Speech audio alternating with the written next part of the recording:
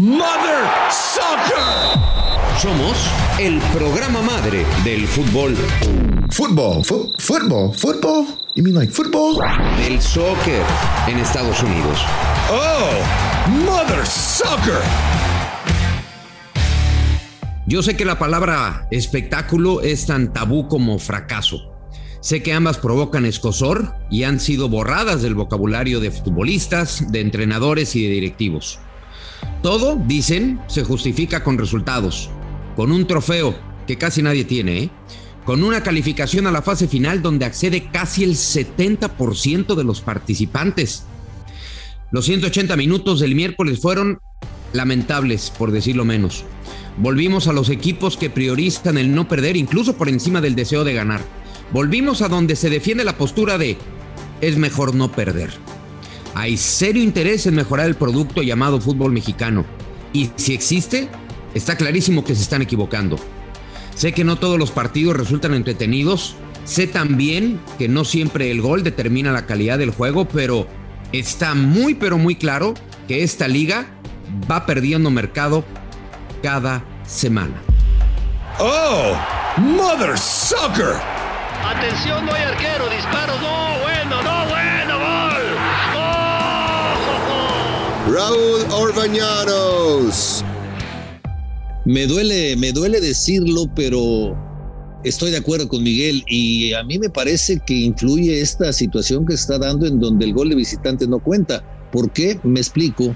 Porque los equipos que acabaron arriba de la tabla, estos equipos, priorizan el resultado antes que salir a buscar goles, porque estando con un empate al final de la eliminatoria van a calificar por la posición de la tabla. Al menos es la impresión que me deja después de ver a los Pumas y al América y de ver al Monterrey y al equipo del Atlas de Guadalajara.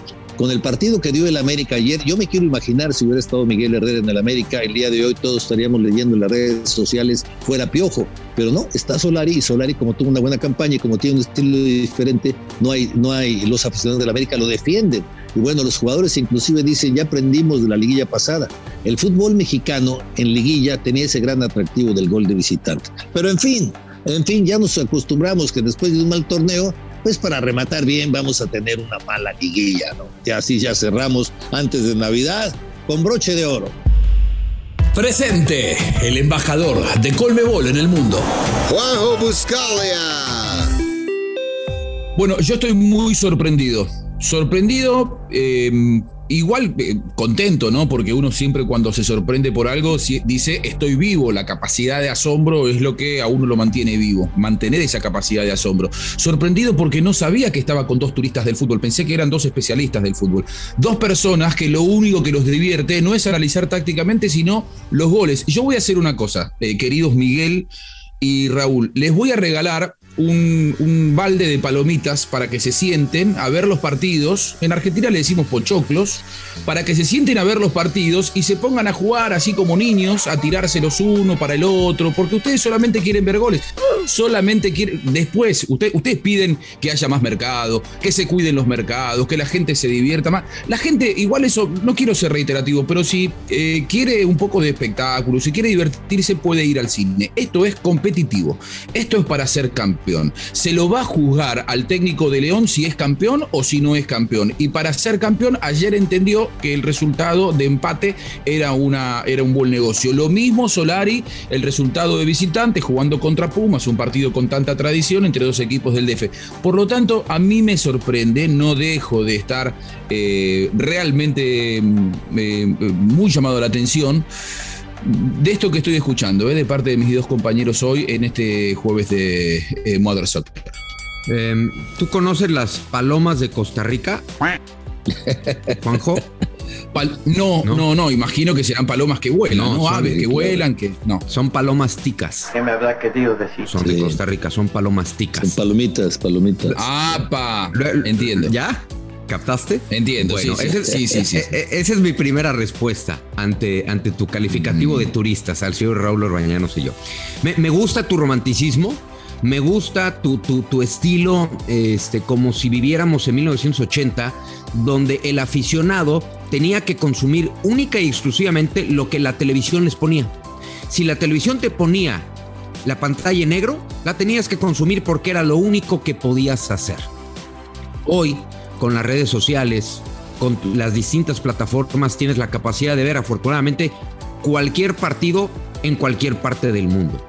Si tú no te das cuenta de eso, y ya veo que bien podría ser directivo del fútbol mexicano porque tampoco lo ven, si no nos damos cuenta de eso y que cada vez perdemos más terreno ante los equipos, ante las ligas que priorizan o que ponen a la par el espectáculo del juego, entonces el fútbol mexicano va a terminar en una situación tan pobre, tan precaria como tú mismo has descrito al fútbol argentino. Yo no sé, la verdad, Juanjo, si tu comentario va más porque el técnico del América es argentino, el técnico de los Pumas es argentino, el señor Coca, Diego Coca es argentino. Claro, no sé si va por ahí tu comentario protegiendo a los paisanos, ¿eh?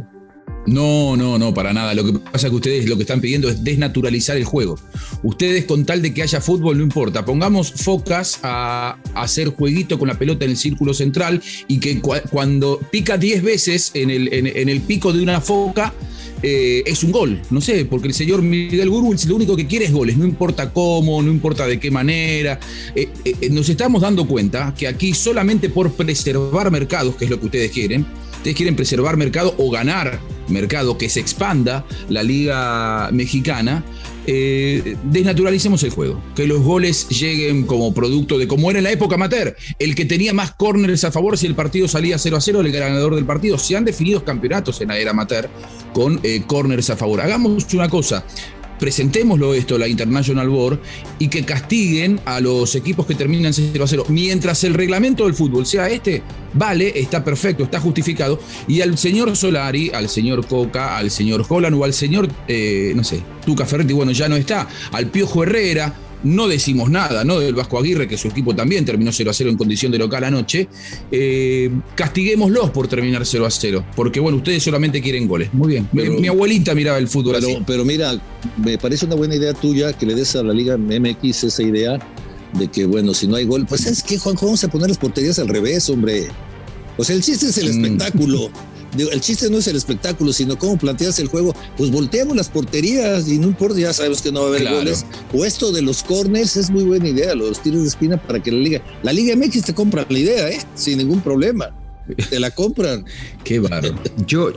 ¿Sabes qué, Raúl? Yo quisiera preguntarle a Juanjo, ¿cuál es el fin último del fútbol?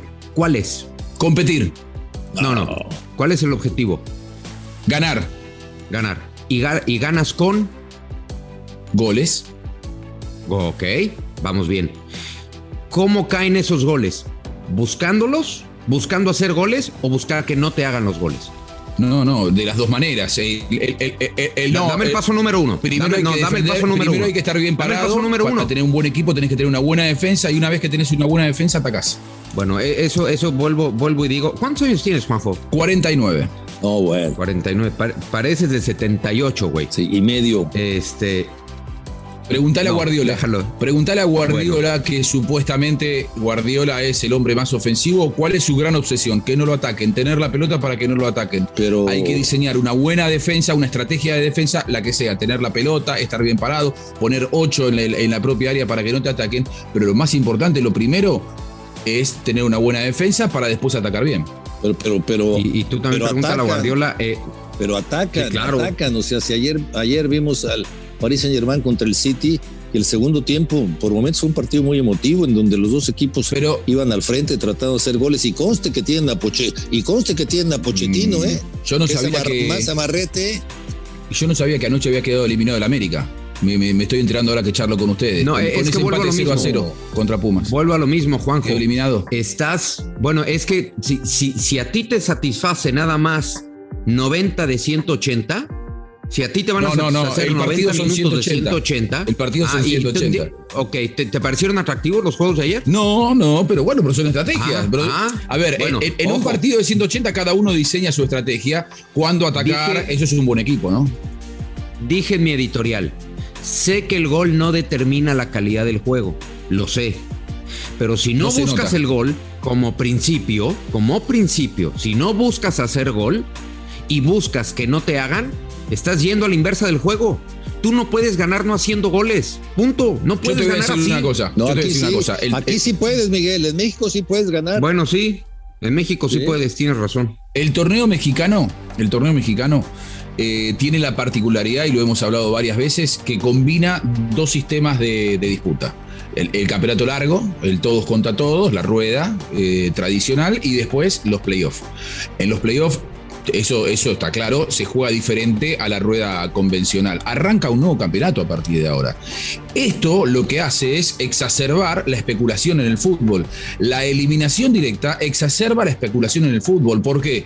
Porque vos sabés que te levantás mal en un partido y te quedás afuera. Entonces, los equipos que van de visitante dicen, defino en casa, de visitante voy a arriesgar poco. Y en todo caso, si ustedes no quieren que esto se vaya acentuando, yo los he escuchado a ustedes hablar muy bien del sistema de campeonato mexicano, y ahora son los mismos que se quejan por el sistema de campeonato mexicano, pero porque le movieron, esto es lo que pide.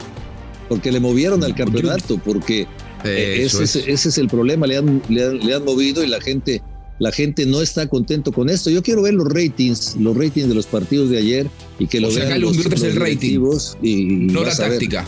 No, ustedes lo que quieren es que los entrenadores se sienten con la tabla de rating a dar las charlas técnicas. Pero es que, muchachos, no está ganando poca gente, ataquemos. Finalmente a los estadios van la gente buscando tener un espectáculo, buscando divertirse. Si no, bueno, pues te quedas en tu casa comiendo palomitas, como tú dices, y pones una película. Pero yo quiero ir a ver al estadio un equipo que se defienda bien y que ataque bien. Eso es lo que yo quiero ir a ver al estadio. No quiero ir a ver al estadio un equipo que se defienda bien y que no ataque. Eso es lo que yo no quisiera. Es parte de una estrategia que a mí, la verdad, no me llena. Sobre todo en la Liga MX, ¿eh? ¿Por qué? Porque se tardaron muchos años en encontrar una fórmula para hacerlo más atractivo al final, y ahora le están echando para abajo. En fin, vamos a ver qué pasa. Ojalá se componga lo que falta de la liguilla, porque apenas es el principio, pero es una mala señal de arranque. Esto nos deja preocupados, ¿eh?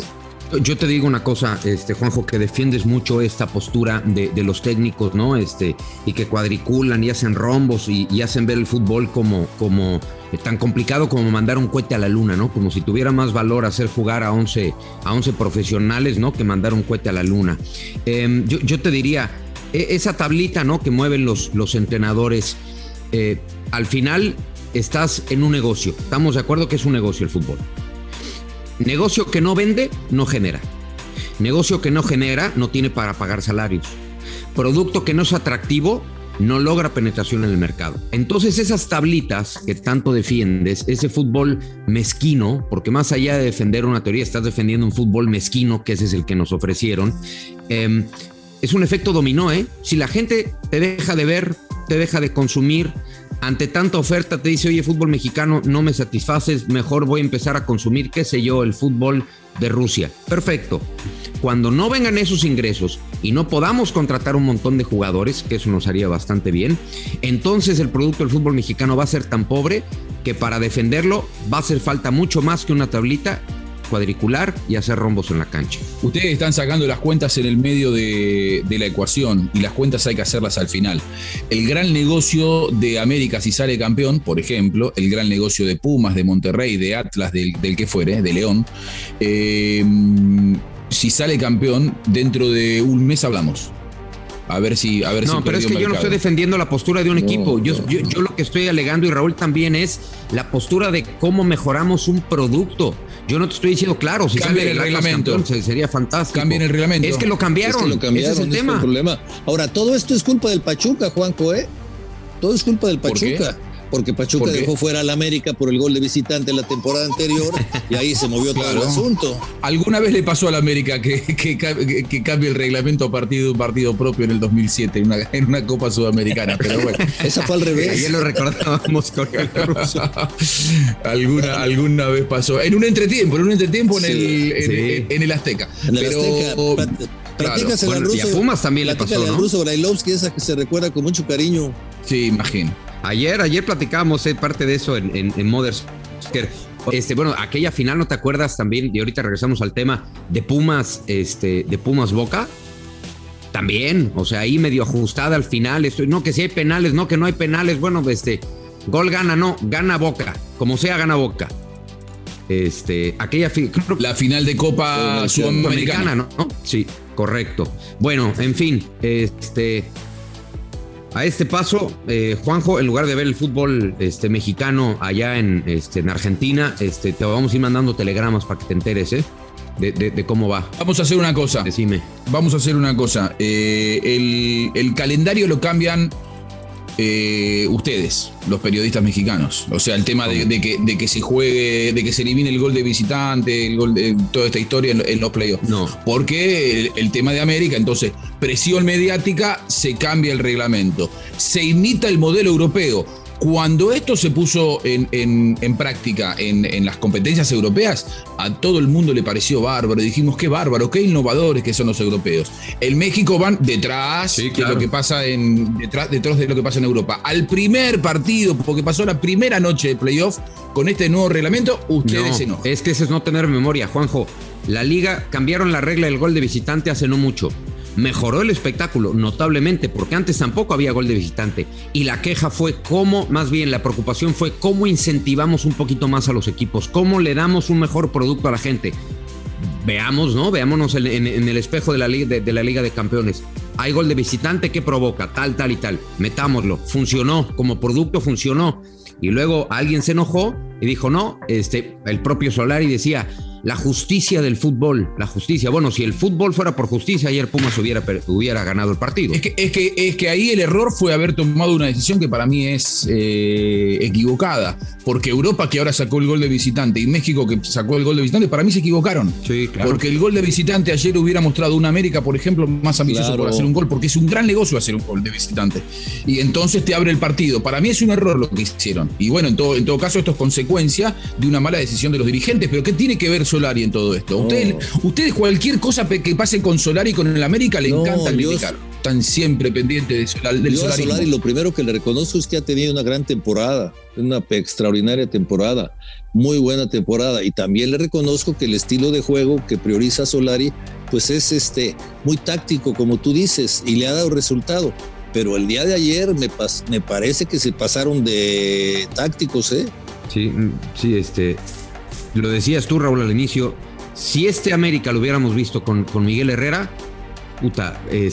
sería el acabose, No tiene tanto tiempo Solari, ha trabajado de maravilla. El fin, veremos si justificará los medios, pero ese no es el fútbol que quieres del América, Eso sí lo tenemos clarísimo.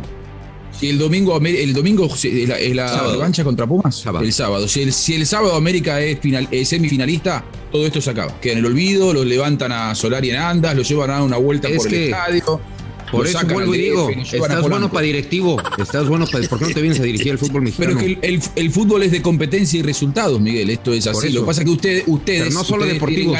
Hagan una cosa, ¿por qué no se suscriben a estas plataformas de películas y se ponen a mirar películas que tienen entusiasmo, tienen distracción garantizada? ¿Alguna serie que me recomiendes?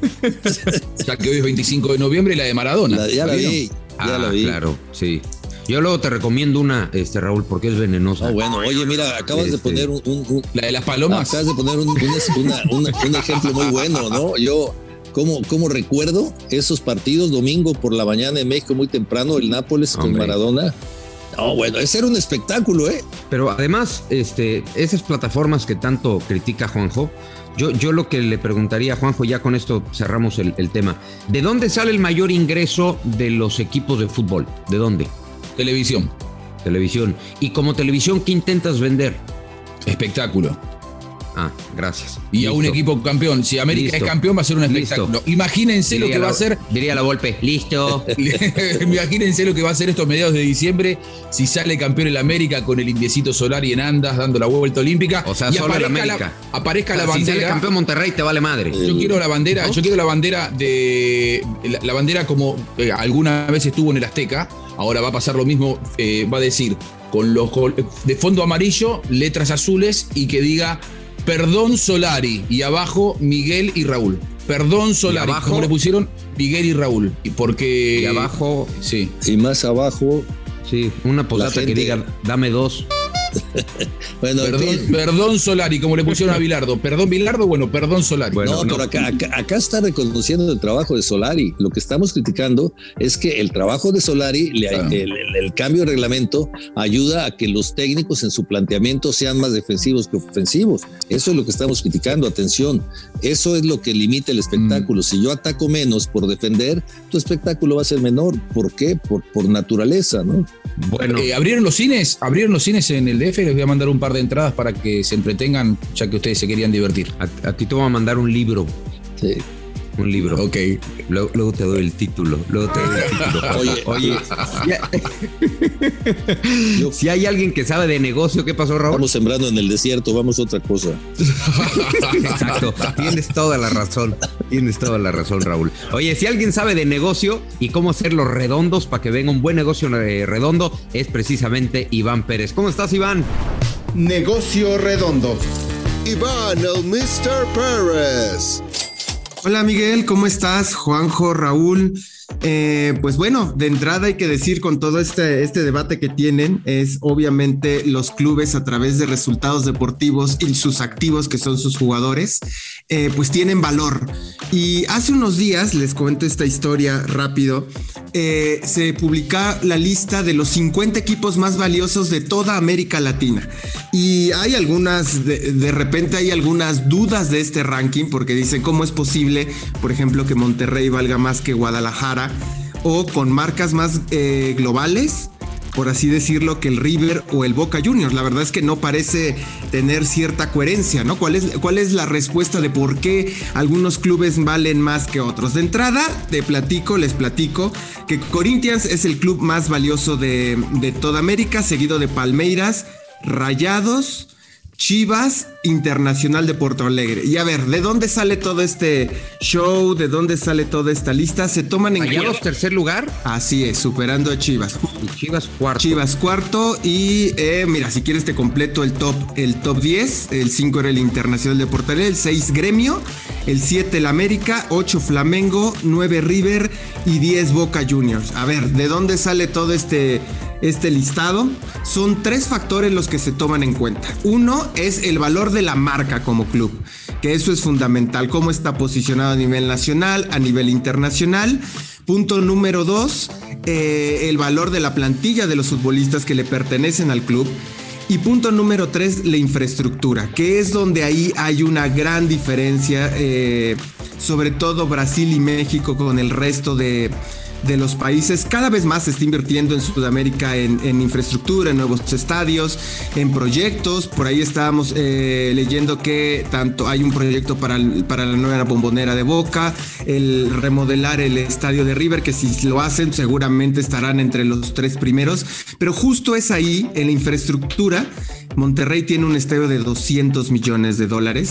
Y eso sin duda lo hace subir muchísimo en este ranking, en uno donde el Corinthians tiene el estadio más caro de la historia de América Latina, $420 millones.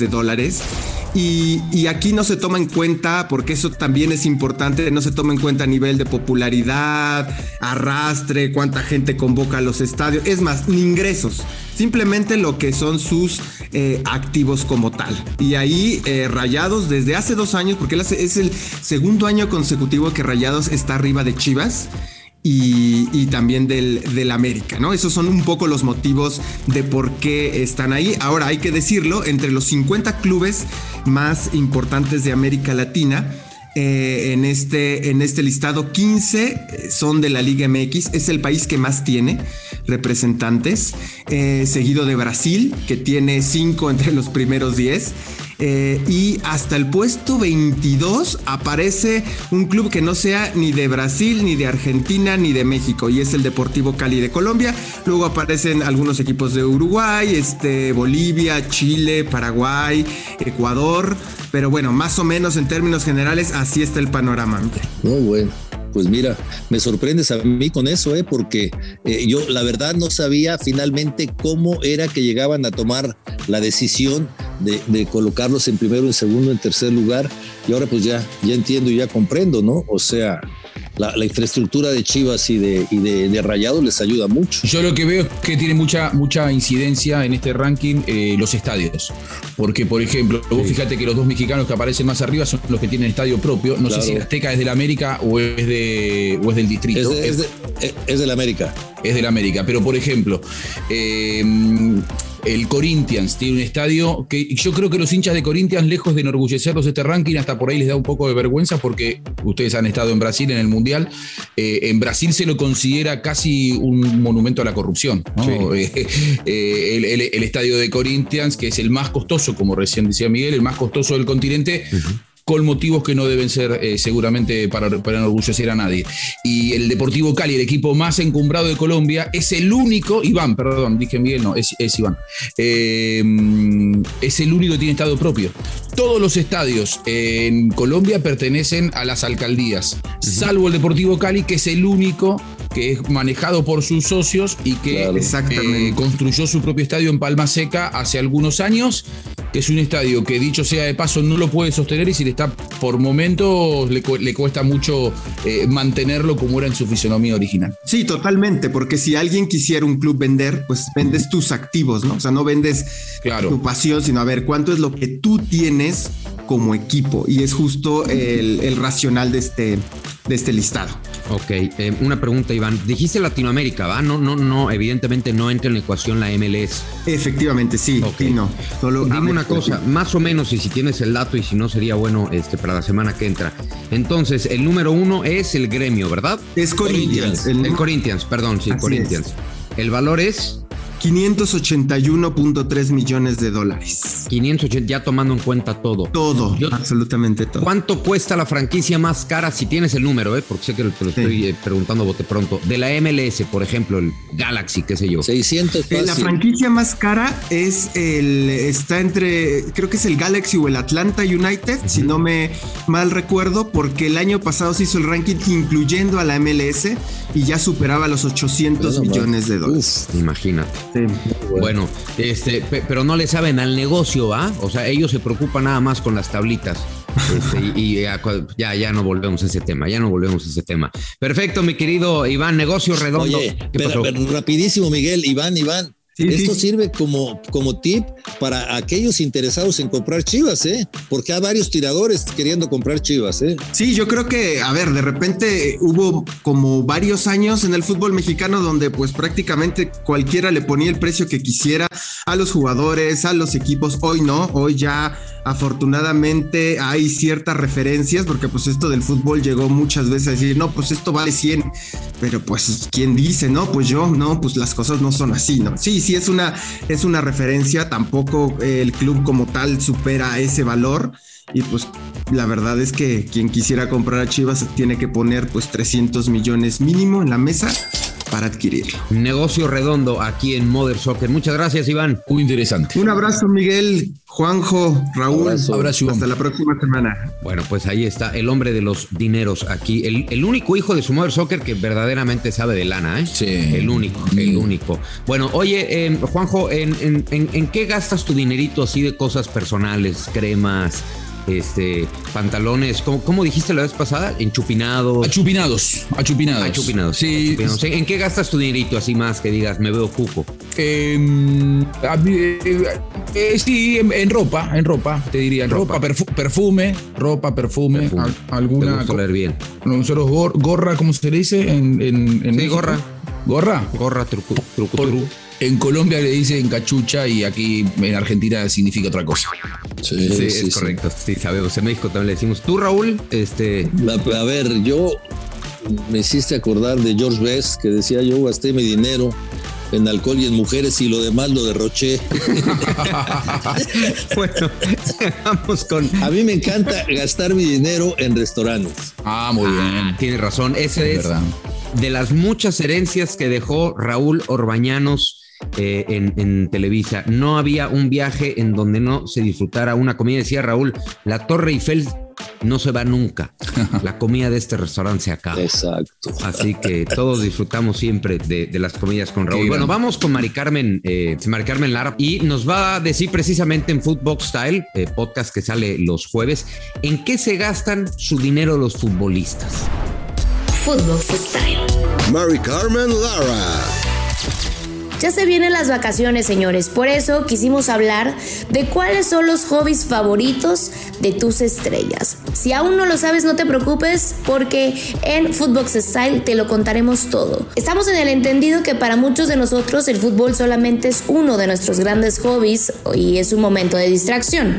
Sin embargo, para los futbolistas esto ya no es así, pues viven 24/7 pensando en el deporte. Por esta razón es que durante sus vacaciones aprovechan para dedicarse a otras actividades. Por ejemplo, les platico. Sergio Ramos, este futbolista español que se supone ya tendría que estar destacando con el PSG, deja a un lado las canchas para dedicarse a sus caballos. Y así como lo escuchan, el defensa es un gran creador y lo que comenzó como hobby ahora también es un negocio completamente redondo y rentable. El delantero del Real Madrid, Gareth Bale, es un verdadero amante del golf. Durante sus vacaciones, él se refugia en la cancha de minigolf que construyó en su casa. Es importante señalar que es la réplica de 3 hoyos de circuitos profesionales. Según el swing de Bale, es muy parecido al de Tiger Woods. Imagínense, con un tipo de cancha así, ¿quién no? Sería un buenazo para el golf. Estos son algunos de los futbolistas y algunos de sus hobbies. Si quieres descubrir más sobre los pasatiempos de tus estrellas favoritas, recuerda que te esperamos en un episodio más de Footbox Style. Abrazo grande, señores. Chao. Muchas gracias, Mari Carmen. Nos la dejó ahí votando, nos dejó tenemos entendido, Raúl, que Juanjo comparte yate, ¿no? O sea, básicamente llega con Cristiano Ronaldo ahí muy cerca, ¿ah? No, de Messi. El de Messi. Sí, porque Juanjo es un viajero, ¿eh? Sí. Es un viajero empedernido. Ahora está en Montevideo, lo pensamos en Colombia, en Buenos Aires, en Brasil. Ahora hace tiempo que no vienes para México, Juanjo. Hace tiempo. La última vez que tuve un buen almuerzo, buen almuerzo fue con Raúl Orbañanos en el DF. A propósito de eso. Correcto. Bueno, vamos a cerrar con Toma lo tuyo. Chico, toma lo tuyo. Yo invito a los técnicos de la Liga MX a que traten de que sus equipos den un poco más de espectáculo. Me refiero a que busquen más la portería contraria. Yo estoy convencido que 2 equipos de los que juegan hoy no van a ser tan especulativos como los 4 de ayer.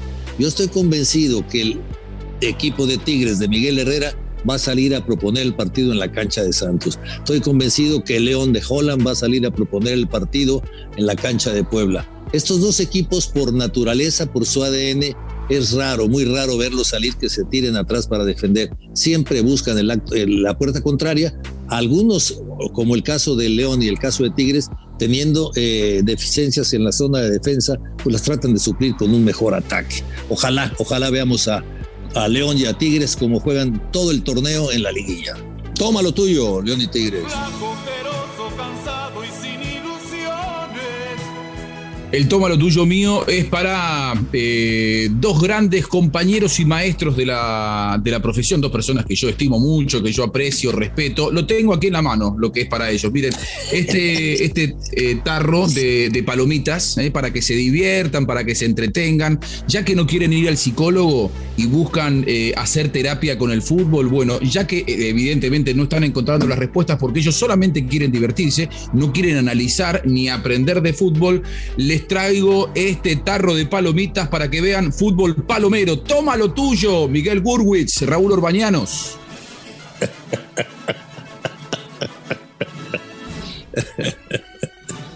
Raúl Orbañanos, si me permites responder a tu nombre y el mío propio, voy a ser breve. Juanjo, toma lo tuyo.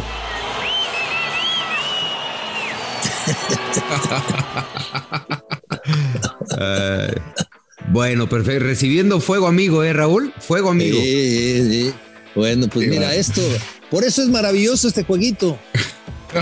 Es correcto. Qué bárbaro. Pero bueno, acá se complotaron los 2 contra mí. No hay problema. Vamos a hacer una cosa. Sigamos mirando. Bueno, yo voy a seguir mirando y analizando fútbol. Ustedes hagan lo que quieran. Distráiganse como les parezca. No se pongan nerviosos. Si quieren, ya les digo, agarran el control remoto y la solución la tienen al alcance de la mano. Dejen de ver fútbol, que evidentemente no les está gustando, y pónganse una película y se van a distraer mucho más fácil. ¿Quién gana la Libertadores, Juanjo? La Libertadores, que creo que la va a ganar. A ver, uno propone, que es Flamengo, el otro responde. ¿sí? Uno de propuesta y otros de respuesta. Ojalá sea esta para que te guste la final. Ojalá sea como la final pasada de la Copa Libertadores, la más aburrida que he visto. Exacto. Fue malísima, fue muy aburrida. Yo deseo de todo corazón que quede un 0-0 con un tiro a gol por bando, y te quiero ver, Juanjo, cuando esto suceda, te quiero ver dando la vuelta olímpica, güey, celebrando, echando porras con pompones, diciendo ¡qué chingón 0-0 nos tocó! Maravilloso. Listo, hijos de su Mother Soccer, porque ya nos pasamos del tiempo. Raúl, un abrazo. Juanjo, otro para ti, Juanjo. Suerte. Abrazo, chao. Adiós, hijos de su Mother Soccer. 0-0. Esto fue Mother Soccer, el podcast madre del fútbol en los Estados Unidos y Latinoamérica, exclusivo de Footbox.